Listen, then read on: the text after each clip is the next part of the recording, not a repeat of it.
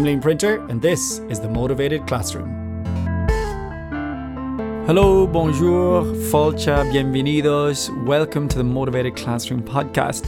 A huge Gurabila Mahagav thank you to all of you for joining me for this episode 78. Unbelievable. Every time I get to another episode, I'm just thinking, this must be the last 5 or 6 of them now. And then more ideas, more emails comes in, more things I read. And I go, okay, I'll do an episode on that. And we're still here nearly 2 years later. So there we go. So thank you for staying with me all this time. Please keep sharing and telling your friends all about it. Now, of course, this is the Motivated Classroom podcast. So we always start with our little bit of Irish. And today, I often say in the podcast, let's jump in. Well, to say jump in Irish is leim isteach.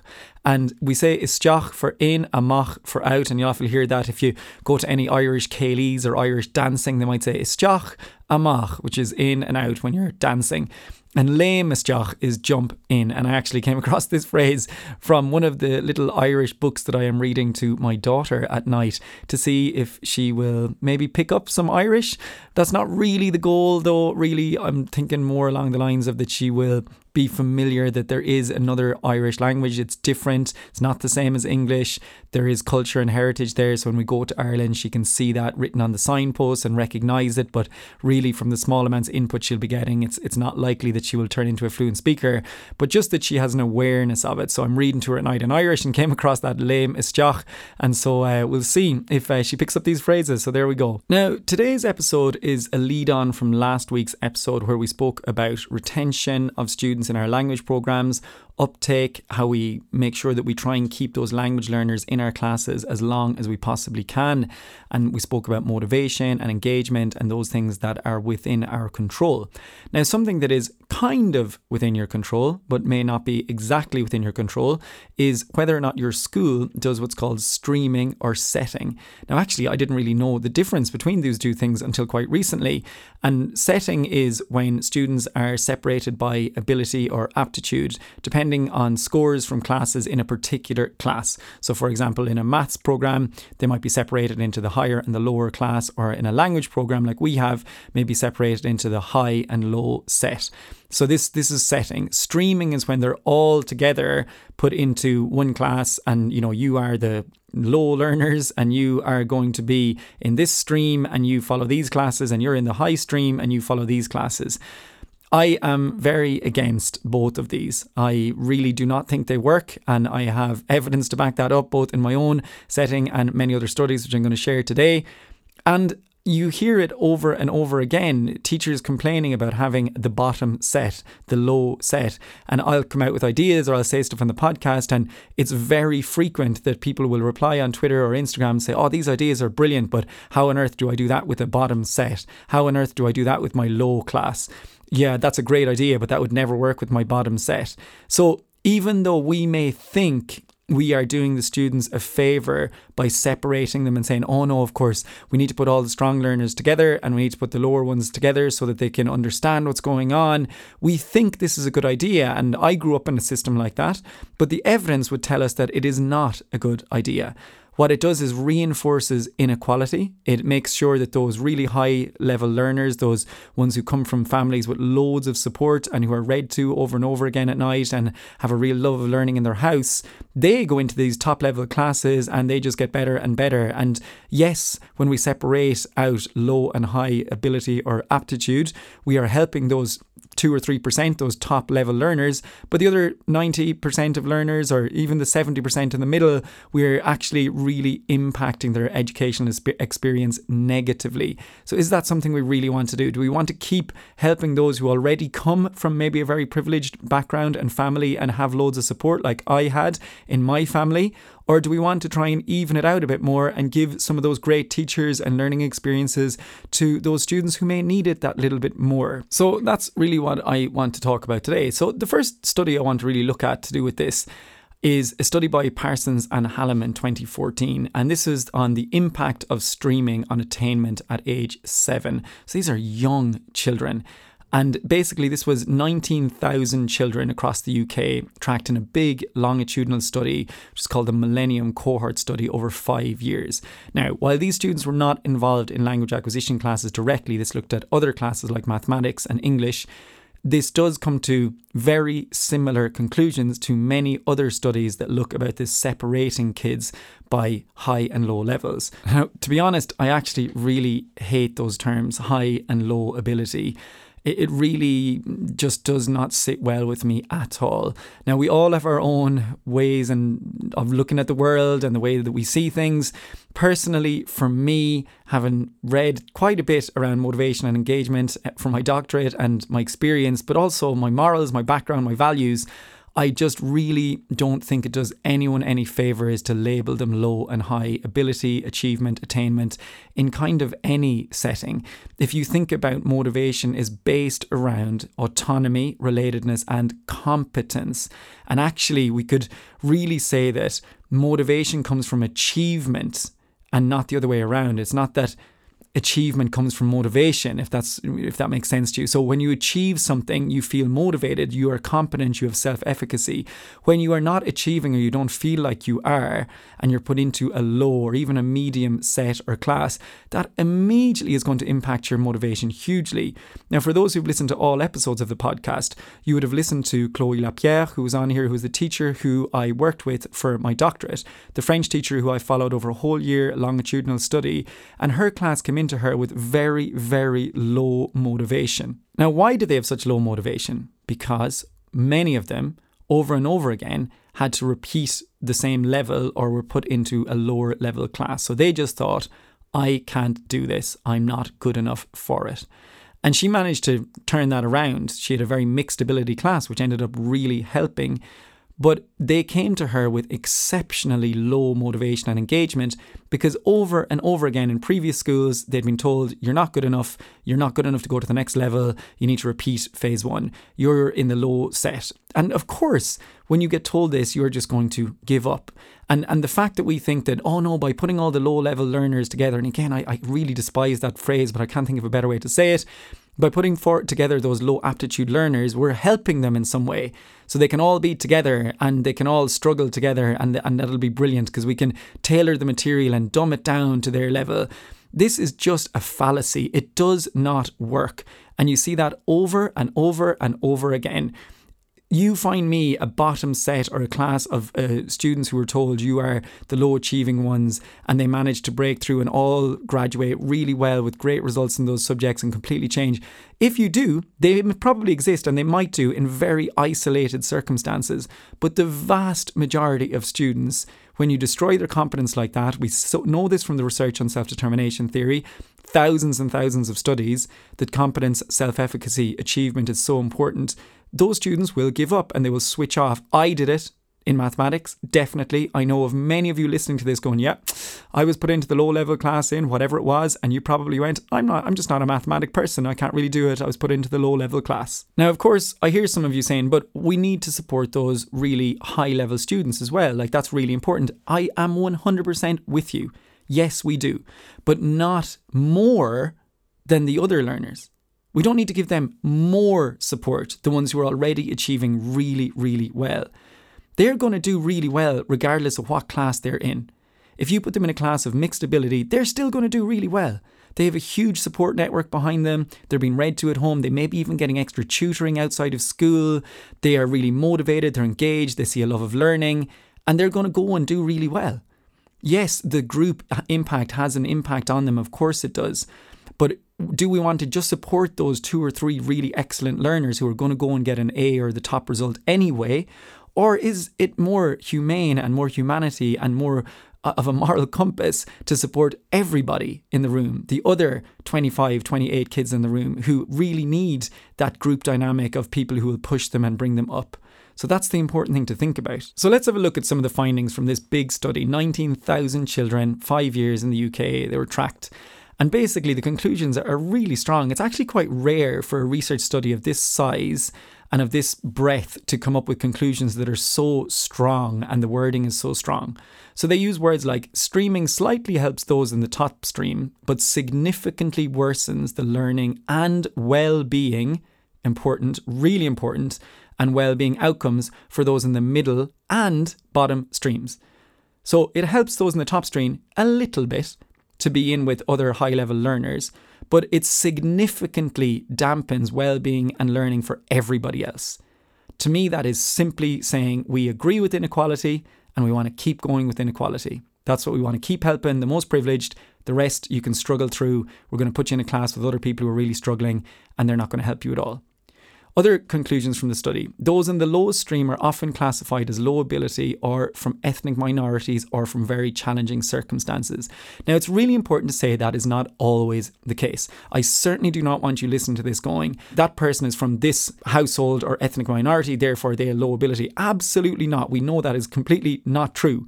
However, what we do see over and over again is students who come from challenging circumstances, a difficult home environment, or a home environment where there's maybe not as much privilege as other students.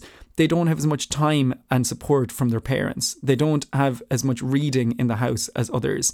And therefore, of course, that social and cultural capital that the privileged students grow up with, those students from those challenging circumstances may not have that. So it's even more important that we give it to them in school and we level the playing field a bit for them in school if at home they're not getting it. Now, really important again to repeat, it has nothing to do with their ethnicity. It has nothing to do with anything else like that. It's just some households, some places are more challenging than others. Some families are more supporting than others. And what we see in the research is those families where reading and having time to go over homework and lots of time and privilege there, they of course come in with a greater love of learning and they're more ready to learn. Now, really importantly in the study as well, of course, they repeat that when students are put into this lowest stream or they're put into the lowest set, it becomes a self-fulfilling prophecy, leading to disengagement and underperforming. So you go, oh, well, I'm not very good at maths or languages. I've been put into this lower ability class. I didn't make the higher ability class, so I must not be very good at it. So you don't put in as much effort. Those around you are thinking exactly the same thing. There's the group dynamic. They're not putting in much effort. Neither am I. The teacher is also thinking you're a bottom set. You're the lowest ability. I'm not going to challenge you that much. And of course, that vicious cycle continues and they all drop it as quick as they can and go to the subjects that they were being successful in. Now, there's lots of related research to this. So one of the big things is the Kohler effect. This has been tested over and over again. I mentioned before on the podcast, this is about when you're working with someone who is just that little bit of a higher ability or work ethic than you will bring your effort to the table and you will work harder because you have that group dynamic there. So there's somebody around you working hard, it helps you to work hard. So if we put into a class all of those students who struggled in their first year or even who just struggled on an entrance exam, I can't get my head around people in our schools doing this to go, you did this exam, you've got low achievement, we're going to stick you in this low level class. It should be the total opposite.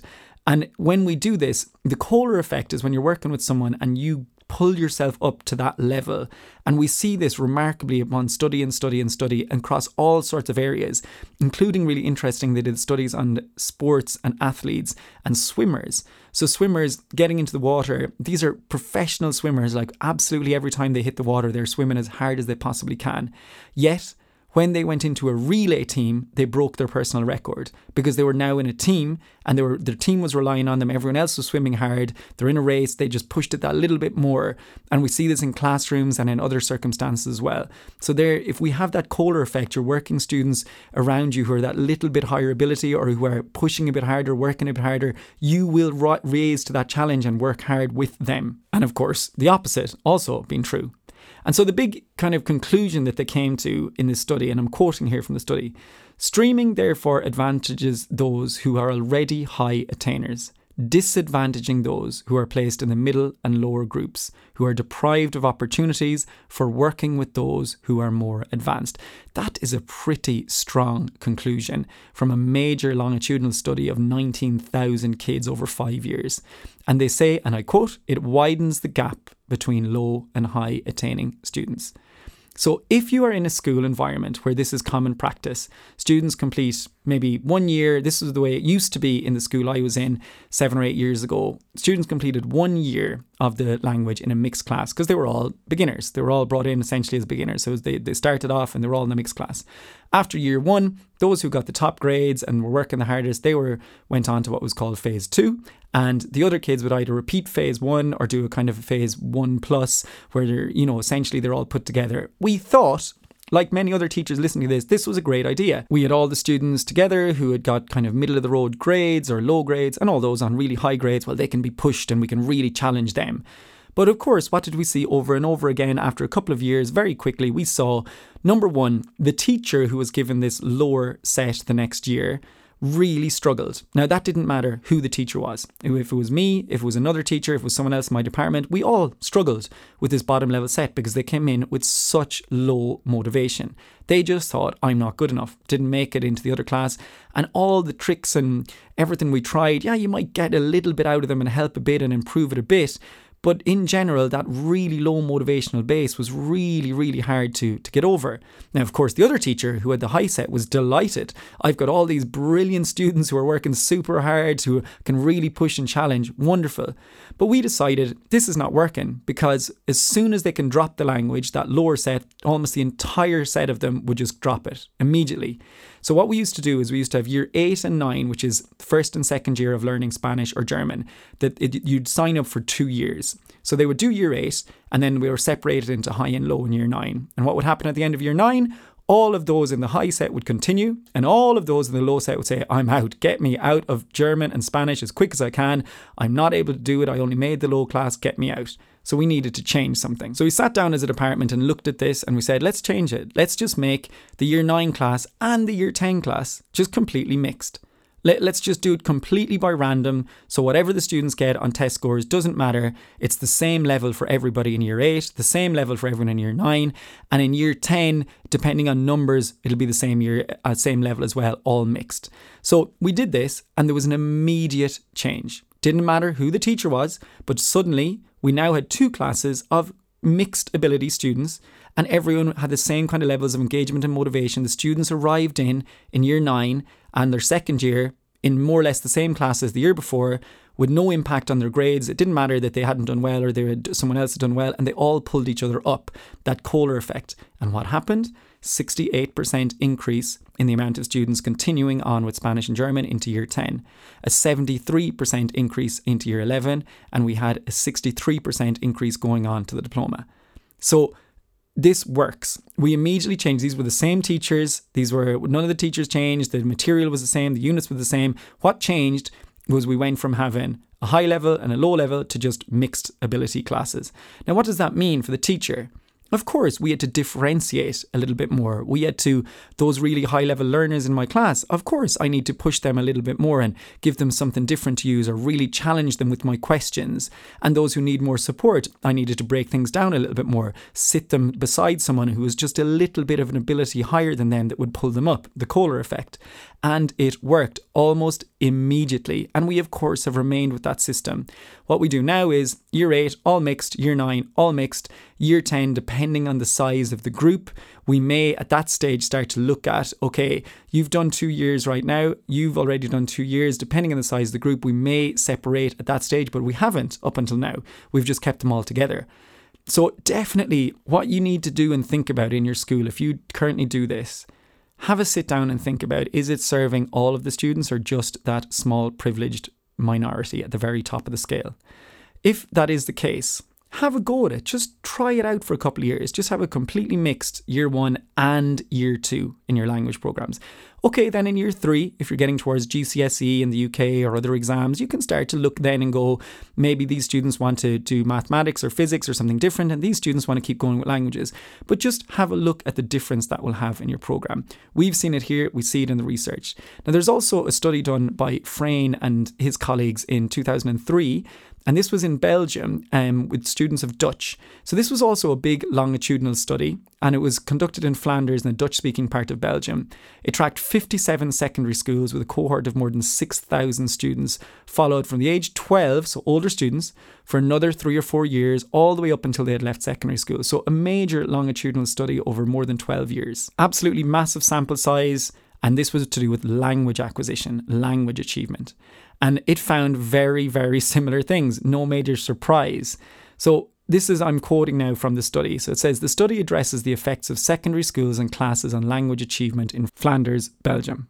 And what did they find? They found the results of a 3-level analysis indicate that the group composition at the classroom environment is very important.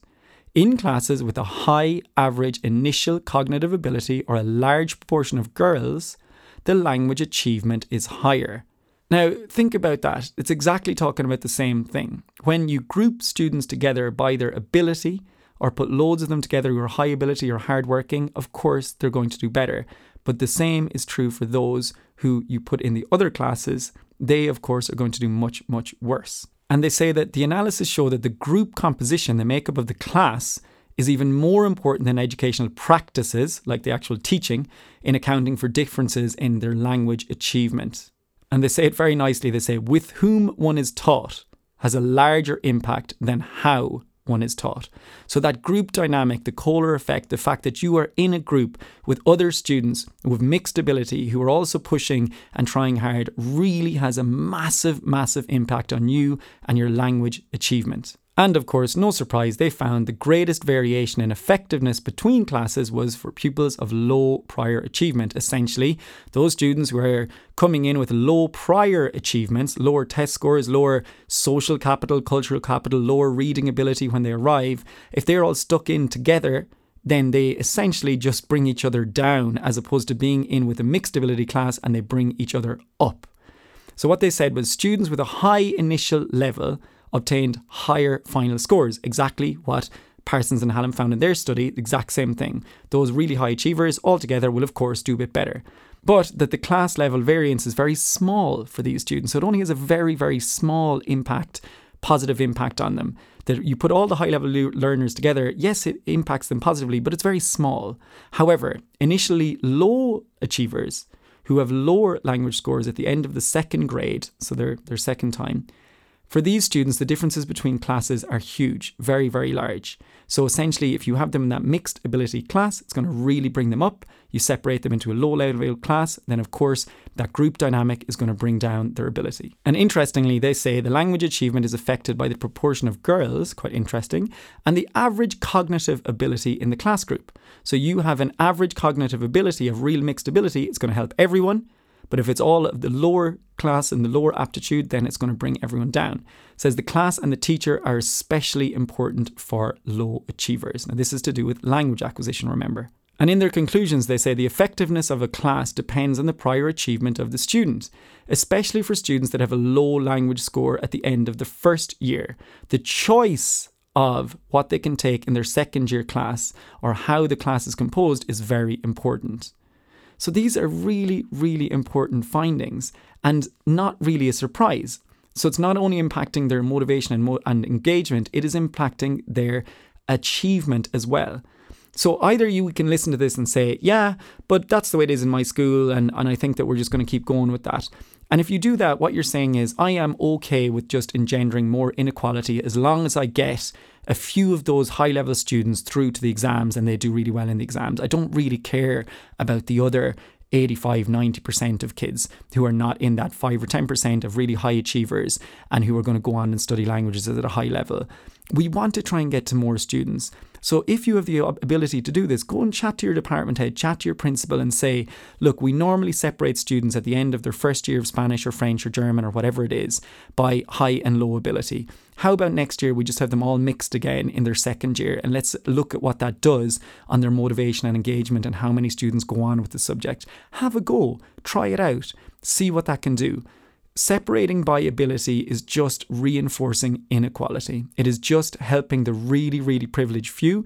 Remember that those at the very top of that pyramid of learning, of cultural capital, of social capital, of help from home, they're going to do really well anyway. And the research shows us that they are not going to do any worse in a mixed ability class. They're not going to do any worse. They're going to do just as well. They're going to do great. However, all the other students are going to really be positively impacted. And don't forget the importance of the finding from Parsons and Hallam that is to do with their well-being. Their well-being is also being improved, and that has got to be key. If we want to improve well-being, we need great teaching. If we want great teaching, mixed ability classes help us to do that, because we go in there with higher expectations, we can help everybody out. So I hope that made a little bit of sense today, and I hope you've managed to listen and maybe think about the way we stream and set. You can see this is something I really feel strongly about. I personally believe all students can learn and acquire another language. Of course, there's different ways to get there. We all did it with our first language. Many students do it for their second and third languages. In fact, I was just chatting recently to Eowyn Crisfield, a real expert in bilingualism, about the way I'm using Irish with my daughter. I wanted to get some advice. And she was saying, this idea of just using one language is a real Western idea. And actually we have students, come from cultures in smaller communities in Africa and Asia where it's quite normal for them to be around 4 or 5 different languages as they grow up. Now, if they entered a Western school system, you look at them and you go, oh, their reading ability isn't great and this or that, I'm going to put them in the lower set. But actually, they've got 4 or 5 languages going on. And if you allow it the time, they will have those 4 or 5 languages at a really high level. They just need the time and exposure. So if we're making decisions about a student being low or high ability by when they arrive to us at age 10 or 11 and they do some test or they do the first year, they may be arriving to us with a very different background from home. Maybe they've got 4 or 5 languages going on at home. Maybe they're reading loads in Polish or in Gujarati, but they're not reading that much in English, but they're still excellent students. But we then look at their scores and go, oh, no, they're not ready for it. And we put them in the class with all the lower level achievers, the lower aptitudes. They have that aptitude. They can keep going. They can get better. They can improve. I really believe everybody can acquire another language. I firmly believe that. And you see it over and over and over again throughout time, throughout history, that we can do this. But it just might take different times and different ways, different methods for different people. So having that mixed ability group gives everyone the best chance to be successful, at least for those first 2 years. In year 3, year 4, year 5, then you can start to look at maybe in a track that is going towards the exams, or they're really focused on getting to university, and a track that's more for communication purposes and speaking. So that's okay as well. But those first 2 years are critical. So thank you so much. And remember, next week I will be chatting to the wonderful Dr. Gianfranco Conti, all about his EPI approach, extensive processing instruction, and all about comprehensible input, making classes interesting, a brilliant conversation. Please tune in for that. If you feel like supporting the podcast, if you'd get me a coffee, if you bumped into me, go ahead and look up The Motivated Classroom on patreon.com. That would be wonderful. Or you can also find me on buymeacoffee.com. That would be fantastic. So remember, to end the episode, we have the Irish phrase, which is Léim isteach, jump in. Gur míle maithagah agus slán abhaile. The Motivated Classroom podcast is an original production by Liam Printer. I'm at Liam Printer on Twitter, and my YouTube channel is Liam Printer, The Motivated Classroom. Full podcast notes with links to resources are available on my website, liamprinter.com. For more, find and follow the Motivated Classroom podcast on Twitter, Facebook and Instagram. Graphics and music are provided by Paul Mahan. Intro clips are thanks to the wonderful multilingual staff at the International School of Lausanne.